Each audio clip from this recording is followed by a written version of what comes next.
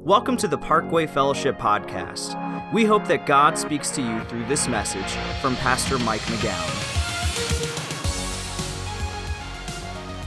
I don't even know what to say to that, truthfully. So let me just start with this. Hey, welcome to Parkway Fellowship. I'm really glad that you're here today. And today we are kicking off a brand new series called Animal Farm, where we're talking about the things that Jesus teaches about the church. Because when Jesus teaches about the church, he always does so in terms of a flock of sheep.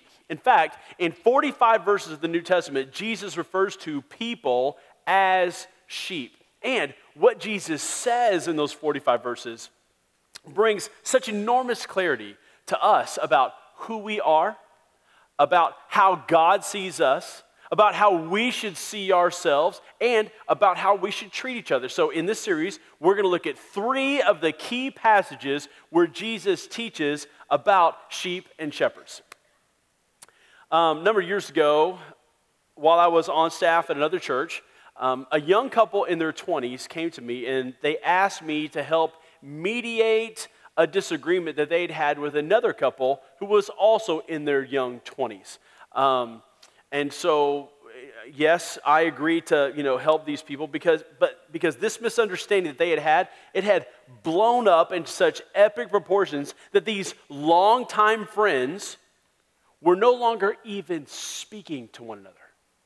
And they went to church together at the same church where I was on staff. Now, to help tell the story in a very clear way, let me go ahead and give these people some fake names, okay? So let's call these two families, let's call them the Hatfields and the McCoys, okay? I say that because I felt like I was walking into the middle of a gunfight, okay? So here's the scenario, here's what happened. Mr. Hatfield and Mr. McCoy, both of these guys were in real estate. And they had a mutual friend who was moving into town. This mutual friend had agreed to use Mr. Hatfield as his real estate agent, but at the last minute switched to Mr. McCoy. Well, that caused some definite tension, and then pretty soon there were phone calls and accusations flying back and forth between the two of them, and so now their families were not even speaking to one another. And now, to Mr. McCoy's credit, he called me and in an effort to save the friendship, asked if I would come and mediate a discussion.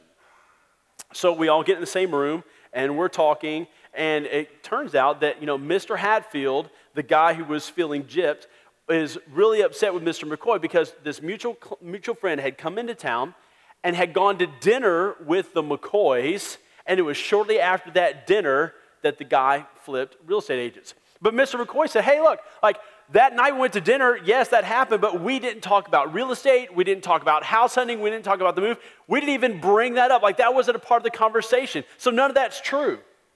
But the point is, it felt true to Mr. Hatfield. And Mr. Hatfield said, it just insisted that, something happened that night because it was after that night that things changed. Well, at that point in time, Mrs. Hatfield chimes in and says to Mrs. McCoy, I don't know all of what happened at dinner that night, but I know how you dress and I know how you flirt with other men, and don't think that didn't have something to do with it. I know, right? I was standing there going, I could not believe that she just said that. And before I could even gather my thoughts to reply, Mr. Hatfield chimes in and goes, truth hurts? Yeah. So at that point in time, the conversation was over. The friendship was over. It was done. But here's the thing. Both of these families profess to love Jesus. They went to church together.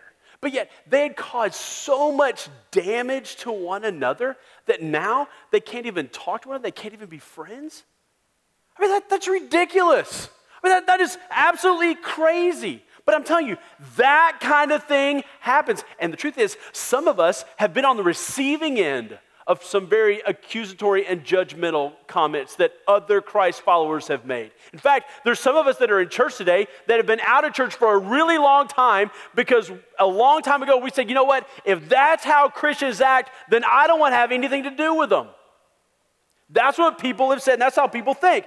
But here's the thing, Jesus paints a very, very different picture about what church is supposed to be like and how we function in it and how we treat each other and what we can expect from other people. And here's the thing, if we could just realign our thinking to what Jesus says, I'm telling you, it would change everything. Then not only would hurtful conversations like that never happen, but that church could become a place of healing, of forgiveness, a place where people could find unconditional love. And look, if we could align our thinking to Jesus' thinking, then Parkway Fellowship could become a place where people that have been hurt by other people in the world could come and they could find healing and unconditional love and a relationship with Christ that can change their lives. But in order for that to happen, we've got to understand what Jesus said, and we have to realign ourselves to him. So, go ahead and pull out your message notes. What specifically does Jesus teach me about sheep? Here's number one. The first thing that Jesus teaches is this. Without Jesus, I am vulnerable. Without Jesus, I am vulnerable. Look what Jesus says as we begin in Matthew chapter 9, verse 35. And this is going to be our main text for today. Verse 35 says, Jesus went through all the towns and villages, teaching in their synagogues, preaching the good news of the kingdom, and healing every disease and sickness. When he saw the crowds, he had compassion on them because they were, and I want you to circle these three words, harassed and helpless, like sheep without a shepherd, okay? Now, that term, harassed and helpless, it has a very specific meaning, okay? Harassed and helpless literally means torn and thrown down. It literally means torn and thrown down, okay? The imagery is of a sheep that has been attacked by a predator, and that sheep has been torn open, has been wounded severely, and is lying there helpless to heal itself. That is what this term means. And so here's Jesus, he's going from town to town, and when he approaches this one town, he sees the crowds of people there waiting for his arrival, and he becomes overwhelmed. Not overwhelmed with the task at hand, but overwhelmed with the amount of hurt that people have in their lives. And so he has great compassion on the people in that moment. Why? Because they were harassed and helpless. Because they had been torn apart by the enemy and they were helpless to bring healing to their own lives. You ever felt torn apart by life? You ever felt torn apart by things that have happened in life and that you were helpless to do anything to fix it? Perhaps you've been torn apart by divorce and it just happened and you felt helpless to alter that course in your life. Perhaps you felt helpless and torn apart when you found out that your spouse had cheated on you. Perhaps you felt torn apart when a relationship that you were in, it just started to pull apart and you didn't know what to do to fix it. Maybe you felt torn apart by kids who are on a destructive path, and you know they're on a destructive path, but you just feel powerless to prevent it because they won't listen to you. Perhaps you've felt torn apart at work because what used to be a great place to go is now a miserable place to be. Maybe you've been torn apart by things that extended family have said or done. Or maybe you've been torn apart by addiction or abuse. I mean, who knows? But whatever it is, have you ever felt torn apart and you just felt helpless to do anything about it? Or maybe for you, it hasn't really been anything that anybody else has done. It's just things that have happened in life. Maybe you've been torn apart by the death of a loved one. Or maybe you just feel so lonely. Or maybe it's not just one thing. Maybe it's a whole series of things. And with all of it, you just feel so helpless and powerless to do anything about it. Ever felt that way? See, no matter what, Jesus says that he has compassion for you. And just like he did on the crowds back then, he has compassion for you. And he has compassion for me when we feel torn and thrown down. So we need to go back to what Jesus says about sheep, because when we understand his metaphor, then we can understand what he says about how to fix things. So here's what Jesus says. Jesus says that all of us are like sheep, okay? So let's say that this one happy little sheep represents each one of us, okay? So we are sheep. But Jesus also says that in our community, like there's a lot of sheep. There's like 300,000 sheep in our community. If you count Katy, Richmond, Roseburg, Simonton, Fulshear. So it's a lot of sheep in our whole community. So let's see what our community might look like. And that just would be a small section of it. So there's a lot of sheep in our community. But Jesus says we're not alone. That there's also a predator. There's a predator. And there's not just one predator. There's lots of them all over our community. And so this is representative of what we experience. And get this, these predators, they don't just eat the sheep. It's actually worse than that. The predators, which is, by the way, is the devil, the evil one, like he causes lives to be torn apart, and he just leaves us there to suffer in our helplessness, to bring healing to our own lives. That's the imagery that Jesus says. And why does the enemy do that? Because he hates sheep. He hates them. And so Jesus says, therefore, that you and I, we're vulnerable. And by the way, Jesus doesn't differentiate between Christians and non-Christians. He says that all of us, no matter what we believe, we're vulnerable. And now look, here's the thing. If this was as far as it went, like this would just be depressing. But Jesus has some good news for us. Number 2, Jesus says this, is that he provides a safe place. It's the church. Jesus provides a safe place. It's the church. Remember, my friends, the Hatfields and McCoys that I told you about at the beginning of the message? Well, here's the deal. Church was not a safe place for either one of them, but it should have been. It should have been. And the reason it wasn't is because they did not take the command of Jesus seriously. Look what Jesus says in John 13, 34 and 35. He says, "A new command I give you, love one another. As I have loved you, so you must love one another. By this, all men will know that you are my disciples if you love one another." Now, one thing is important to note here is that Jesus is specifically addressing his followers. He's specifically addressing those who believe in him. Okay, he's not addressing the people who don't believe in him. So look, when someone who's not a Christ follower doesn't act very lovingly, we shouldn't be surprised.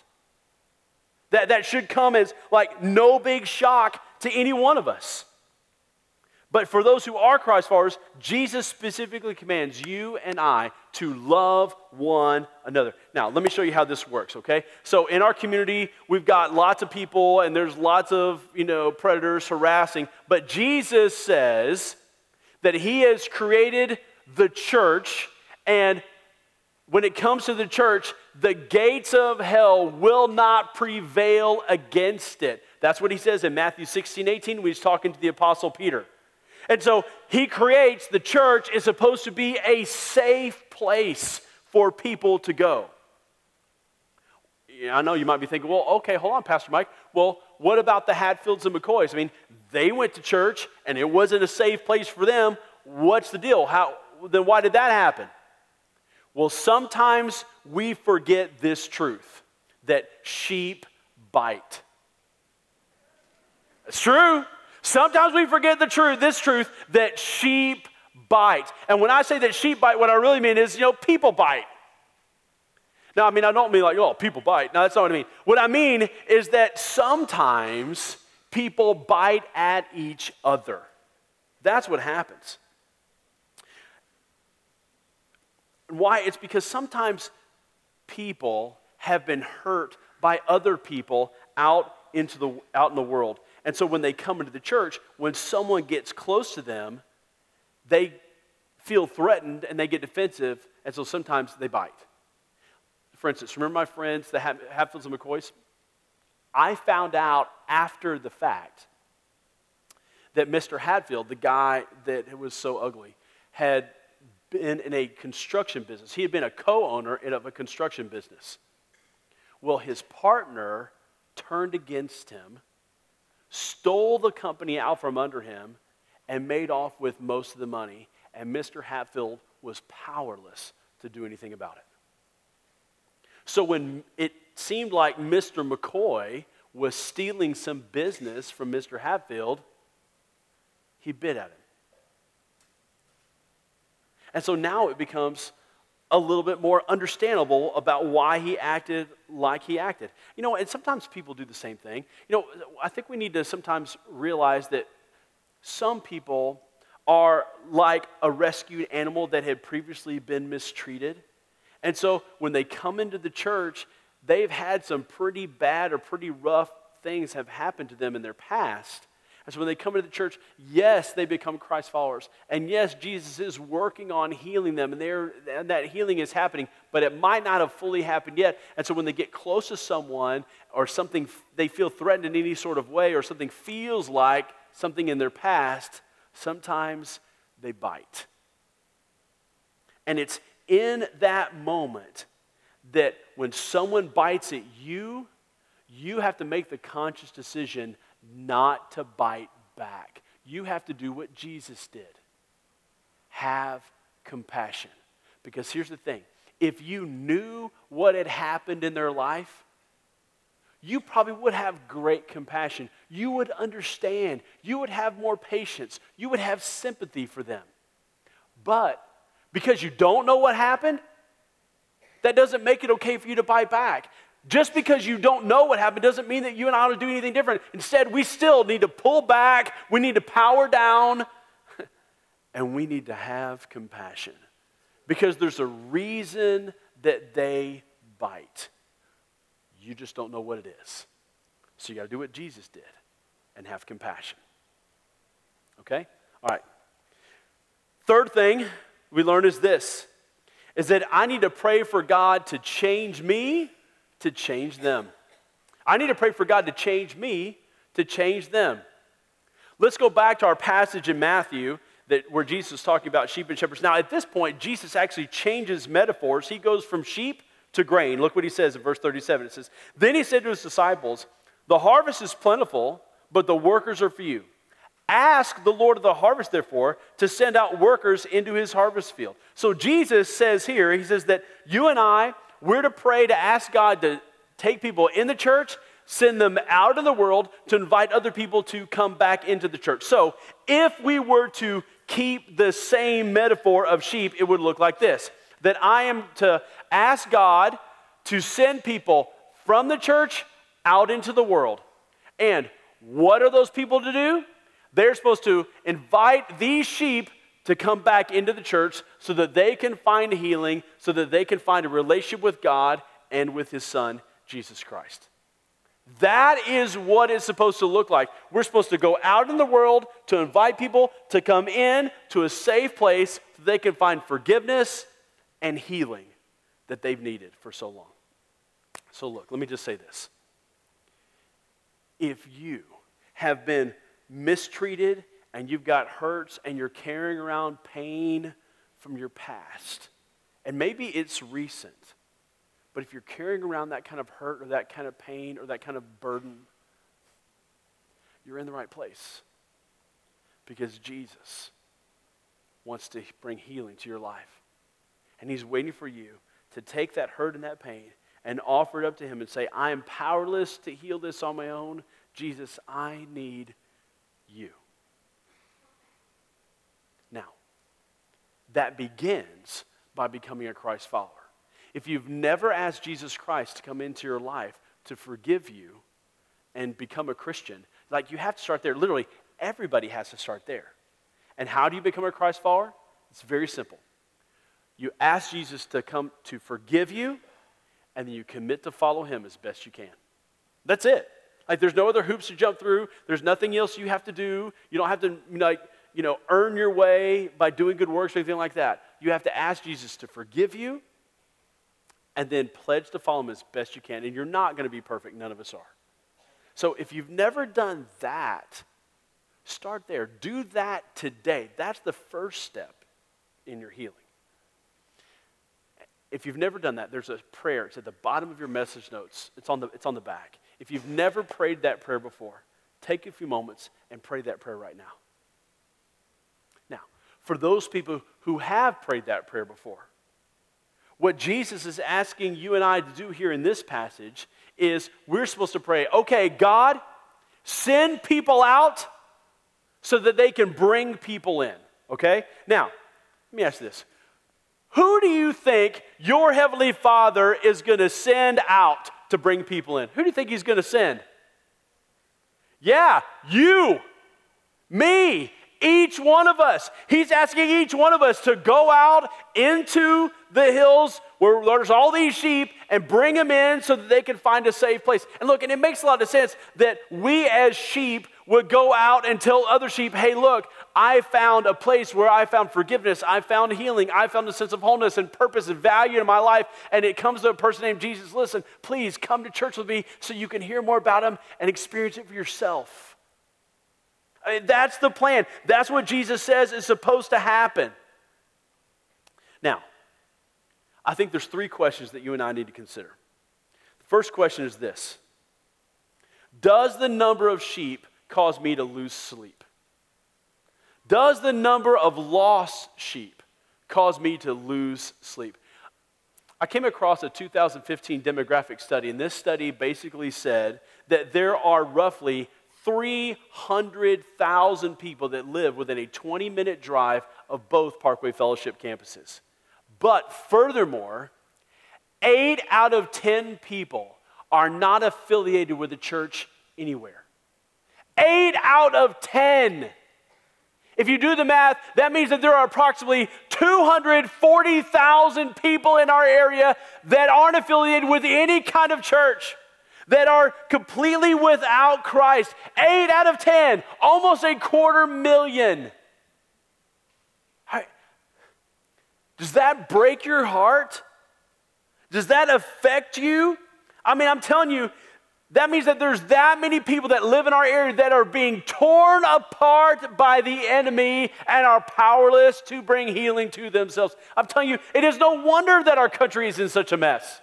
It is no wonder there are so many marriages that are on the brink. It is no wonder that so many kids are having a difficult time, not with academics, but with life. It's because they need Jesus in their life.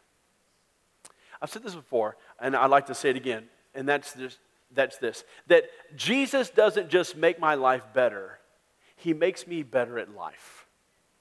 You ought to write that down. Jesus doesn't just make my life better, which he does, but it's not all about that. But he makes me better at life. And people in our community need that. And they need to hear that. They need to experience that. But how are they going to know if we don't tell them? We have to be the ones that God sends out to tell them. And it ought to bother us that many people in our area don't know Jesus. And so look, if you're not bothered by that, pray and ask God to let you be bothered by that. Okay, second question is this. Am I a biter or an encourager? Am I a biter or an encourager? You know, look, whether you're at church or whether you're at home or whether you're at school or at work, are you a biter or an encourager? Look, when someone takes a bite at you, do you just bite back? I mean, is that your first response? I'm telling you, you need to remember that there's a reason that that person has taken a bite at you. You may or may not know what it is. And so in that moment, and it's hard to do, and you have to practice and train yourself to do it, but you need to pull back, power down, and just have compassion. Because if you knew what they had been through, you would understand. So, be an encourager. Don't be someone that bites back, okay? Question number 3 is this. Who am I inviting to church? Who am I inviting to church? I mean, look, think about this. There's a reason why you live where you live. Look, you don't just live where you live so that you can go to work where you work or go to school where you go to school, okay? God has a plan for your life. He has got a plan for your family, and there's a reason that He has dropped you right here in this community. And it's because He wants to use you to reach out and change other people.